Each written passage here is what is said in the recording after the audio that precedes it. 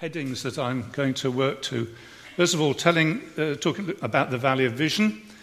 There's a disaster in these chapters, so let's look at what the disaster is.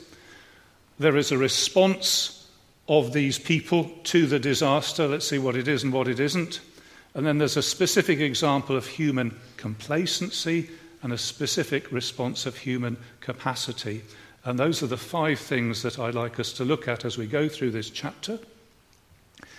So let's look first of all at the heading of it. It says, the Valley of Vision. Now, what is the Valley of Vision? Now, depending on your reading habits, you might say, oh, Valley of Vision, I know that. It's a book. It's a compendium of Puritan prayers published by Banner of Truth. 1 or 2 of you might have it on your bookshelf, and you'll be thinking, if you've got that book, you'll be thinking, what a wonderful, spiritually helpful book that is. And this is saying here about the Valley of Vision. But I think if you had that book, it would give you completely the wrong idea, because this Valley of Vision isn't meant to say it's a book of prayers. It is addressed to Jerusalem. That's God's headquarters on earth in the Old Testament. And it says it's a valley.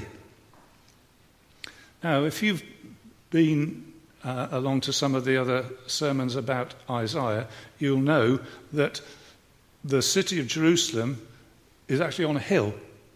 And it's said to be a hill. And the mountain of the Lord's house will be raised above all the other mountains, and all the nations will flow to it. And it's meant to be a high place that everybody goes up to because of the superiority and the preeminence and the bigness and goodness of going to meet God on the top of the hill. But this says it's a valley. So I think what it's telling us is that this is Jerusalem as she didn't ought to be. This is the valley version. This is her at her low point. And instead of being on the top of the hill and everybody going, she's down in the dumps here. She's down in the bottom, in the gloomy place. And the vision, well, it's not the vision of what she ought to be looking at. It's not the vision of Jerusalem as she should be, the faithful city, the holy city. It's the dreams. These are visions that are unreliable visions. I mean, what are you envisaging that you should be like this? So, Valley of Vision, this chapter is not a chapter of spiritual highs. It's actually a chapter of spiritual rock bottom. And it is like, what's the word for it? A lighthouse. They put a lighthouse near rocks to say to the ships, this is not somewhere to aim for, this is somewhere to keep away from. And this chapter is a chapter to keep away from. It's saying, don't be like this. It's marking somewhere to avoid. Sometimes we need those things in the Bible, like lighthouses. Don't get anywhere near this condition. Don't get near here. It's the Valley of Vision. So let's look at the disaster. Now, I'm not going to spend time going through the history and geography as I sometimes do, but believe me, this is way back in the history, sort of 700 years before Christ, in the time when God's purposes were focused on this particular city, and they were threatened by big nations all around them.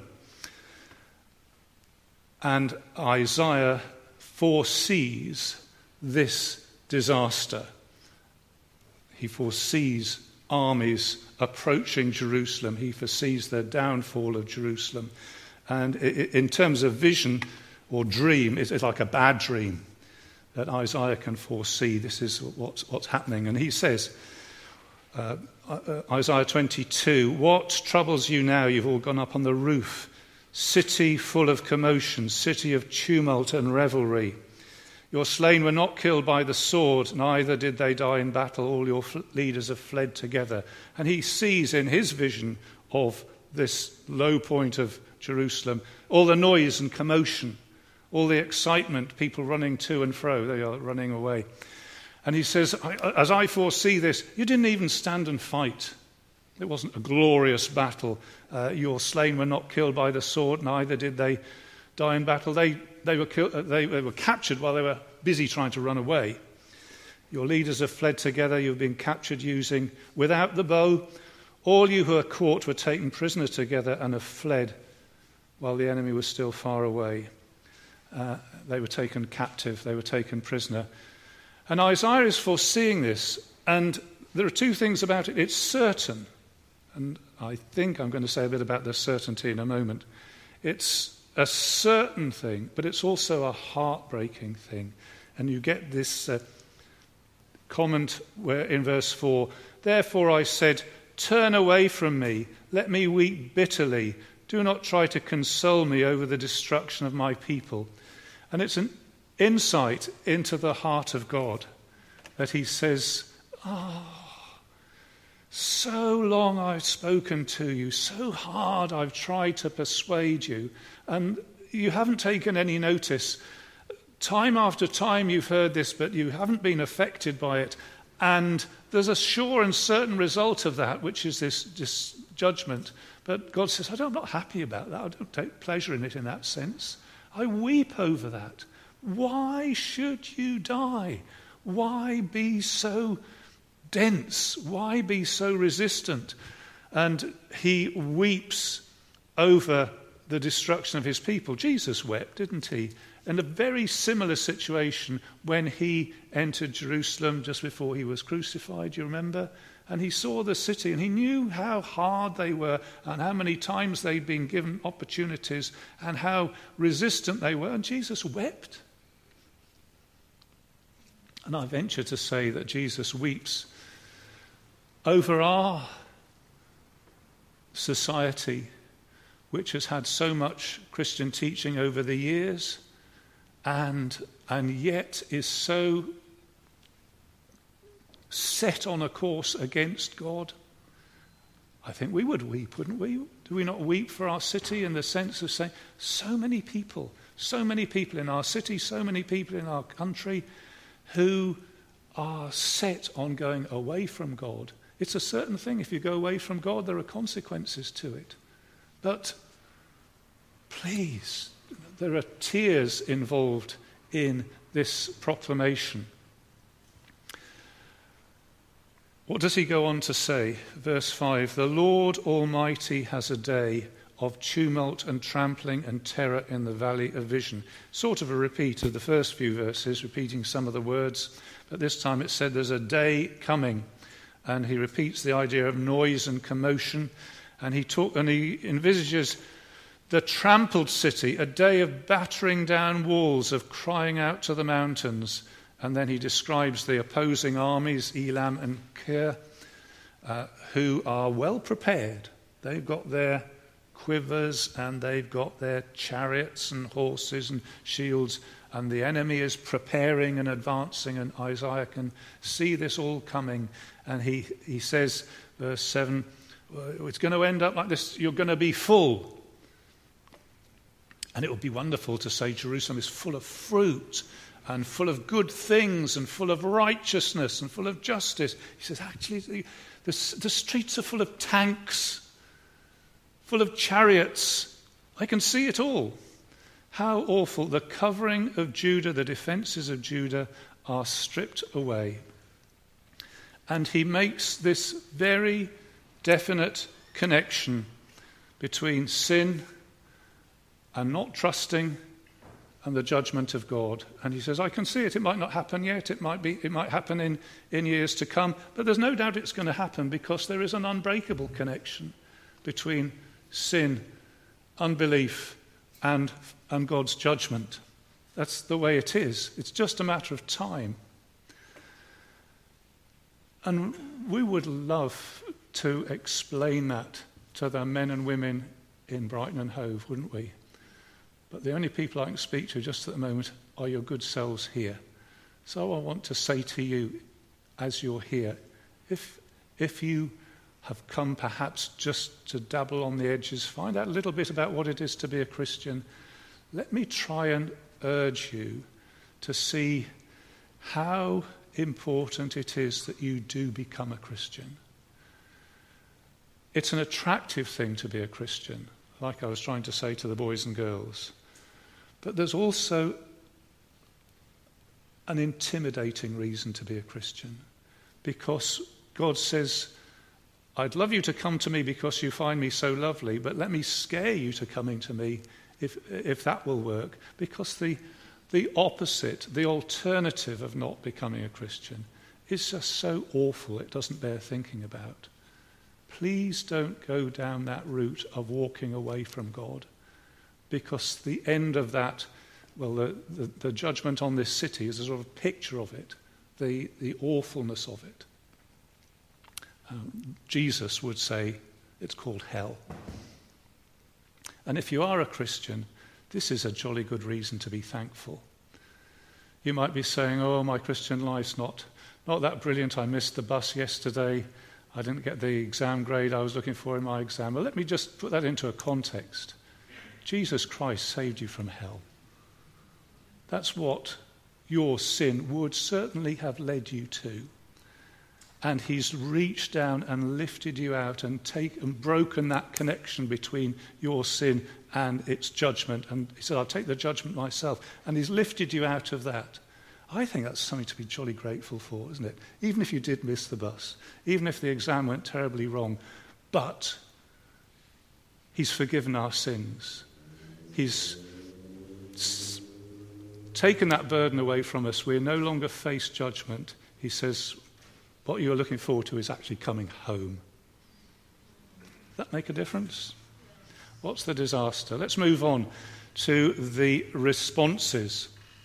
Now, the next section is about the responses that Isaiah can foresee are going to happen. So it's halfway through verse 8. He says, and you looked in that day to the weapons in the palace of the forest, and you saw that the city of David had many breaches, that means gaps, in its defences. You stored up water in the lower pool. You counted the buildings in Jerusalem and tore down houses to strengthen the wall. You built a reservoir between the two walls for the water of the old pool. But you did not look to the one who made it, or have regard for the one who planned it long ago. The response is what the response is and what the response isn't. Now, what the response is, well, they do what army commanders do. They store weapons. End of verse 8, you looked to the weapons in the palace of the forest. Presumably they had a weapons store somewhere and they looked to that. We've got the weapons. Yeah, that's good. And they weren't just like sort of hippies who said, oh, no problem, it will all happen by itself. They made preparations. They looked thoughtfully at the breaches in the defences. Okay, we've got a problem in the wall there, we've got a problem in the wall there. That's going to need so many tons of bricks. That's going to need so much sand and cement. That's going to need so many meters of barbed wire. They saw that the city of David had many breaches in its defences, and they thought about it. And there's some walls being knocked down and some water being diverted. They prepared an emergency water supply. You stored up water in the lower pool. You counted the buildings and tore down houses to strengthen the wall. So they sacrificed housing for defence. Now, we need so many tons of bricks to fill that. Your house actually has got that right number of tons of bricks. Ever so sorry, but it is wartime. And they would sacrifice the housing for defence. And they thought about it. They made clever plans. You built a reservoir between the two walls for the water of the old pool. So those are the things that they did respond. They were active. They were, you could say, activism, meaning that's all they did. They were active. But there's a big but. And the but comes halfway through verse 11. But you did that entirely and completely without thinking about the one who made it. Who's the one who made it? The Lord. You did all of that. And you never once referred to your God. That's who he is. You never once, as it were, talked to your Father about this. You never once addressed him, because he's the one who made it.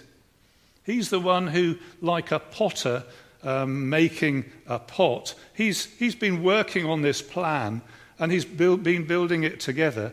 And it's his plan, and he's forming it and making it. And you never once consulted him.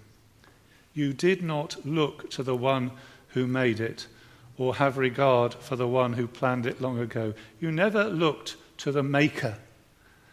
You never looked to the one.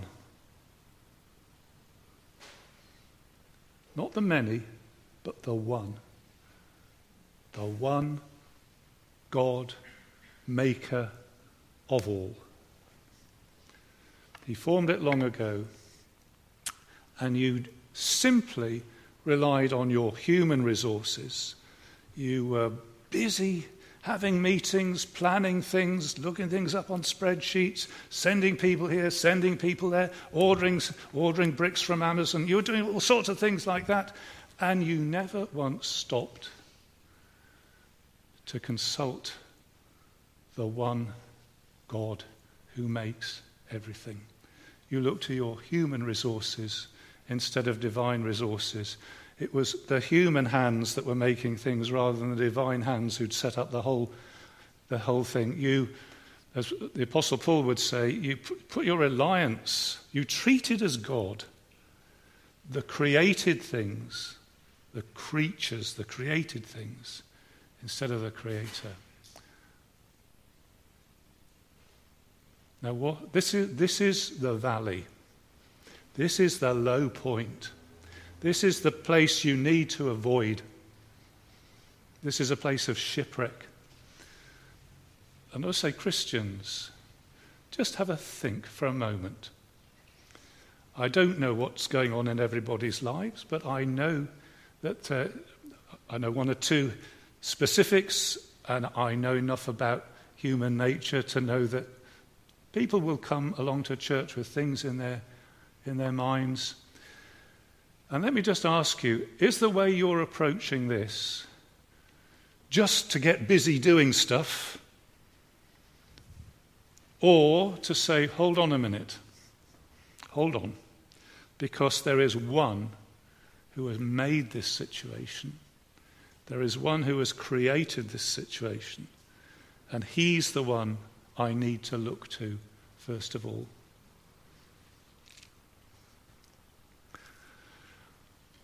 What the response is and what isn't. What he says is, verse 12, the Lord Almighty called you on that day to weep and wail and tear out your hair and put on sackcloth.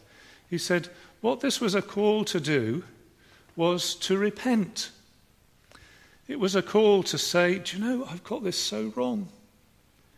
I've been living my life in completely the wrong direction. I have been so ignorant of God. I've left him out. I hadn't realized what a huge omission that is, to leave God out of my life and to turn round. And he says, you know, you're not supposed to be proud of what you've done. You're supposed to weep and wail and tear out your hair and put on sackcloth. Putting on sackcloth means I'm sorry. Now, I don't think that the only way to become a Christian is to have huge emotional demonstrations of how sorry you are, but you still do need to be sorry.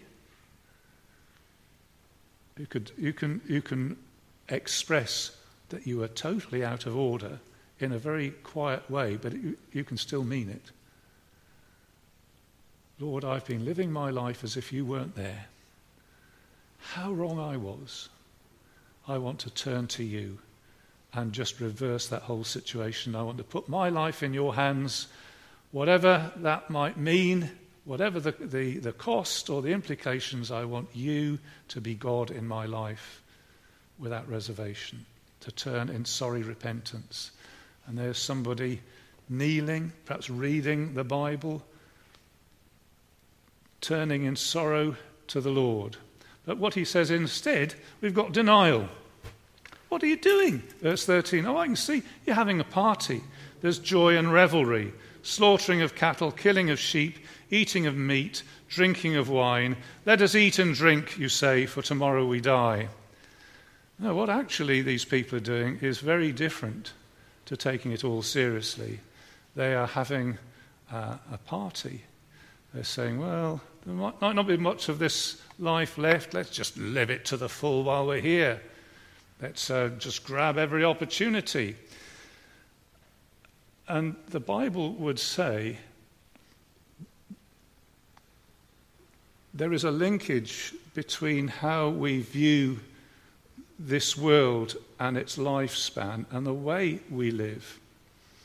So if we think that there's no, just death is coming and there's no hope and that's all there is to it, it will affect the way we live. We will probably say, let's eat and drink, make merry, for tomorrow we die. What's to be lost? What are we going to lose if we do that? But the Apostle Paul is going to say many years later, Christians don't do that. Because Christians know there is something beyond death. They know that Jesus rose from the dead and has conquered death and has sort of broken the barrier between human life for us and resurrected human life in the future. And he's gone through and he'll take us with him. And one day we will live resurrection lives. And he says, because we see that, because we know that, we're not going to say, let's eat, drink and be merry, for tomorrow we die. We have a very different outlook on it. The Apostle Paul says, he quotes that, and he goes on to say, bad company produces, that corrupts good character. In other words, he's saying, let's make sure we don't think just within those narrow limits that this life is all there is, because it isn't. Let's think beyond that to the resurrection. That makes a huge difference on what we think is valuable. It makes a huge difference on what we think is a good investment of time. It makes a huge difference on the way we live. We don't just live to grab as much pleasure as possible in as short a time as possible. See what I mean? And he goes on to say, verse 14, the Lord Almighty has revealed this in my hearing. Till your dying day, this sin will not be atoned for, says the Lord Almighty. And he says, if you're going to live as if there is no sin to be turned away from, and death is the end, so we might as well just fill our life with as much as we can possibly fit in of pleasures in this world. He says, if that's the way you live, that sin will not be atoned for.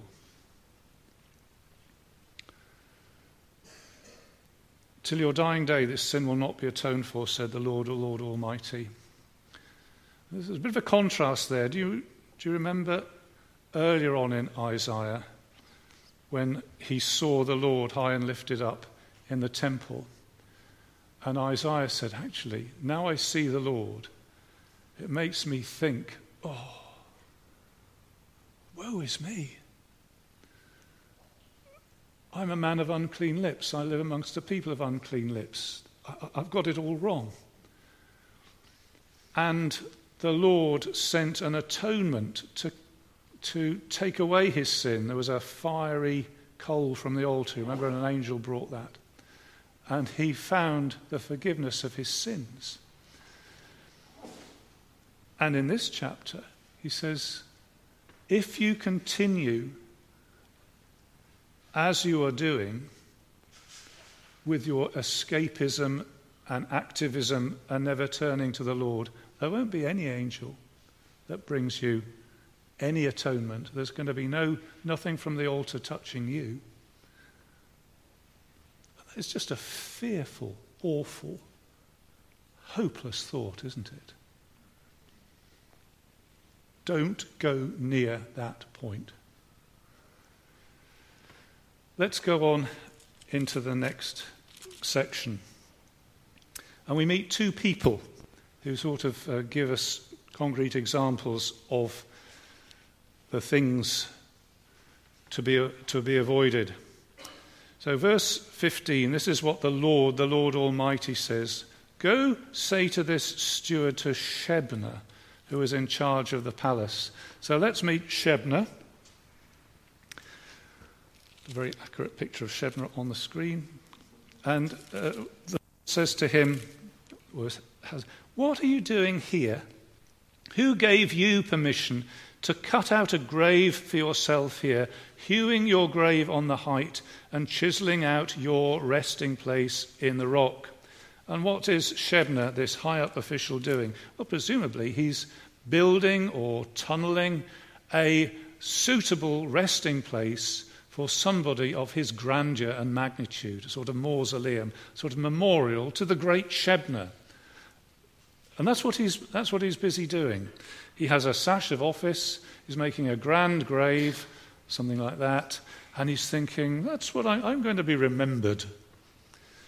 And there's also a reference to his splendid chariots, verse 18, so give him a splendid chariot.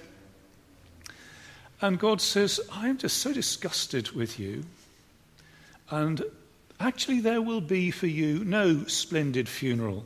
Verse 17, the Lord is about to take firm hold of you and throw you away, O mighty man, mighty man. He will roll you up tightly like a ball and throw you into a large country, and there you will die. There your splendid chariots will remain. You disgrace to your master's house. I will depose you from your office. You will be ousted from your position. You'll be chucked out. You're a disgrace. So here's one person to avoid. This strong, big, rich, powerful man who is thinking, well, I know we've got a crisis going on, but how can I be remembered? What would be the nice architecture for my grave? And they can come and put flowers on it later and remember what a big guy I always was. So proud, so strong, so spiritually insensitive. Shebna, what on earth are you doing? If you think that's the right response to the situation that you're in, I think there are many Shebnas around today who, faced with the brevity of life, the constraints of conscience, and so on, think, well, my response to that will be, I'll make as big an empire as I can. I'll surround myself with as many chariots and luxuries as I can, and that's my response. And God says, that is a disgraceful response. You're in my world. You should be turning to me, not bigging yourself up. Let's look at the next example. In that day I will summon Eliakim, son of Hilkiah. Now he is said to be my servant. So let's meet Eliakim. He's my servant. I will clothe him with your robe and fasten your sash round him. So let's put the sash on him. And I will hand your authority over to him. And there's lots of good things said about Eliakim. He'll be like a father to those who live in Jerusalem and to the house of Judah. Well, that's very commendable. He's not going to be an exploiter. He's going to be a father. He will, verse 22, I will place on his shoulder the key to the house of David. So let's give him the key to the house of David. What he opens, no one can shut. What he shuts, no one can open. So he's the center of power in the kingdom of David in that sense. And he's also likened to a peg in a firm place. I looked up the word firm, and the amount of homework that I did, such as it is, linked it to the word that we have for amen. Firm, established, strong, dependable, that sort of idea. And there's the wall, and there's the plug and the peg put into the wall, and it'll be like a peg in a firm place. And he will be a seat of honour for the house of his father. So there he is, good man, my servant. And now we find, verse 24, all the glory of his family will hang on him.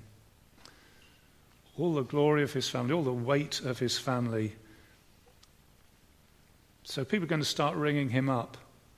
He has the key to the house of David. He opens, no one can shut. He shuts, no one can open. He has the sash of authority.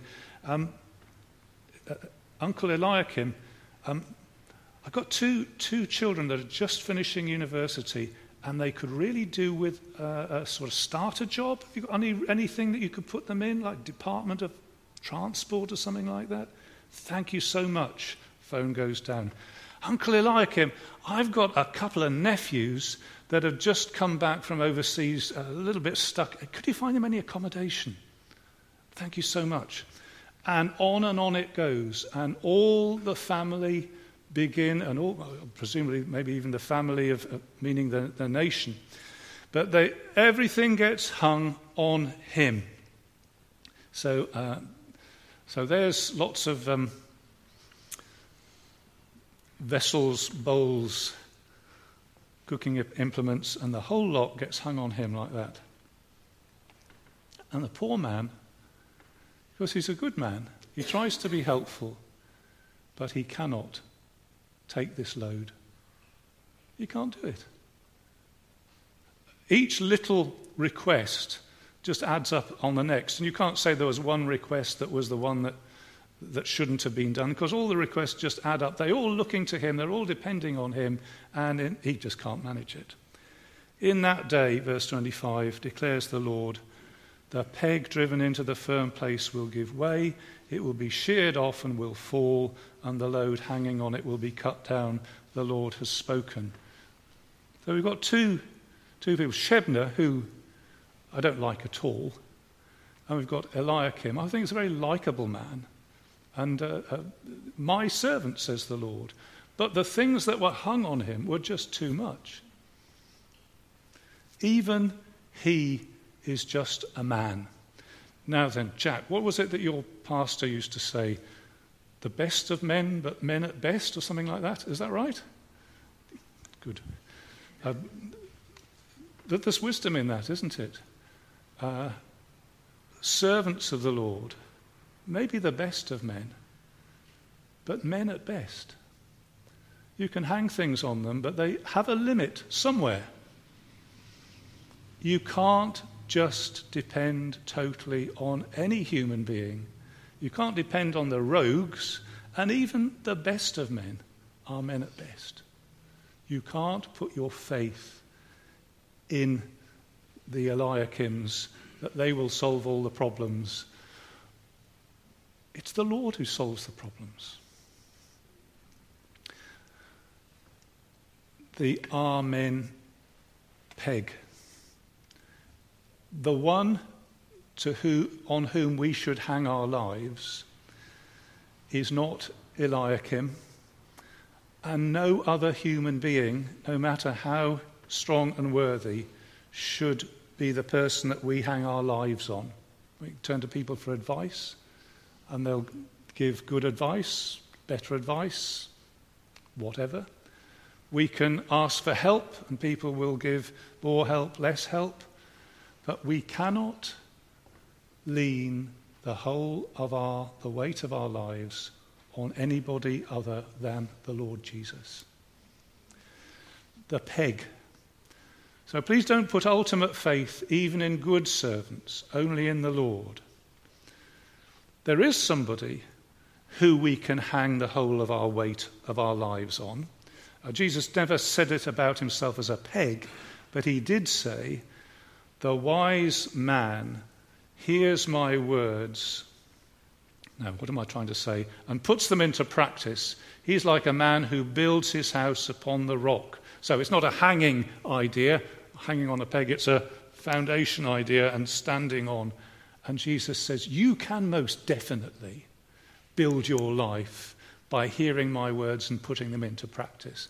You can most definitely do that. I won't let you down. There is no weight that will cause me to crumble. You just build your life on that. That's the place to build. So please don't put your total trust, even in people like pastors.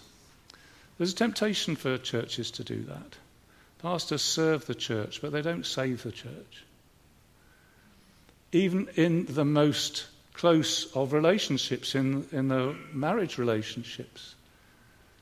If husband or wife, I put wives here, you're to lean ultimately on the Lord rather than husband. And let's just extend that into bereavement. We miss somebody terribly. But if we had depended on that person to give our lives meaning and firmness, we were depending on the wrong person. We should have been depending on the Lord. Let's think of the key. Eliakim was the key holder, the great unlocker of locks. And interestingly, that quote is taken up in the book of Revelation. The words of him who is holy and true, who holds the key of the key of David. When he opens, no one can shut. What he shuts, no one can open. And he says, I set before you an open door. This is Jesus speaking in the book of Revelation. He's the great key holder, even as he is the great firm peg. And this is the truth. If the Lord Jesus locks something, you're not going to undo it. Just worth noticing that. There are some things in our lives who say, oh, if only that was open. And actually Jesus says, no, I've locked that. And no amount of your troubling, trying, whatever, is going to unlock it. It's just my plan. Now, you don't always know that that's the case, but there are such cases.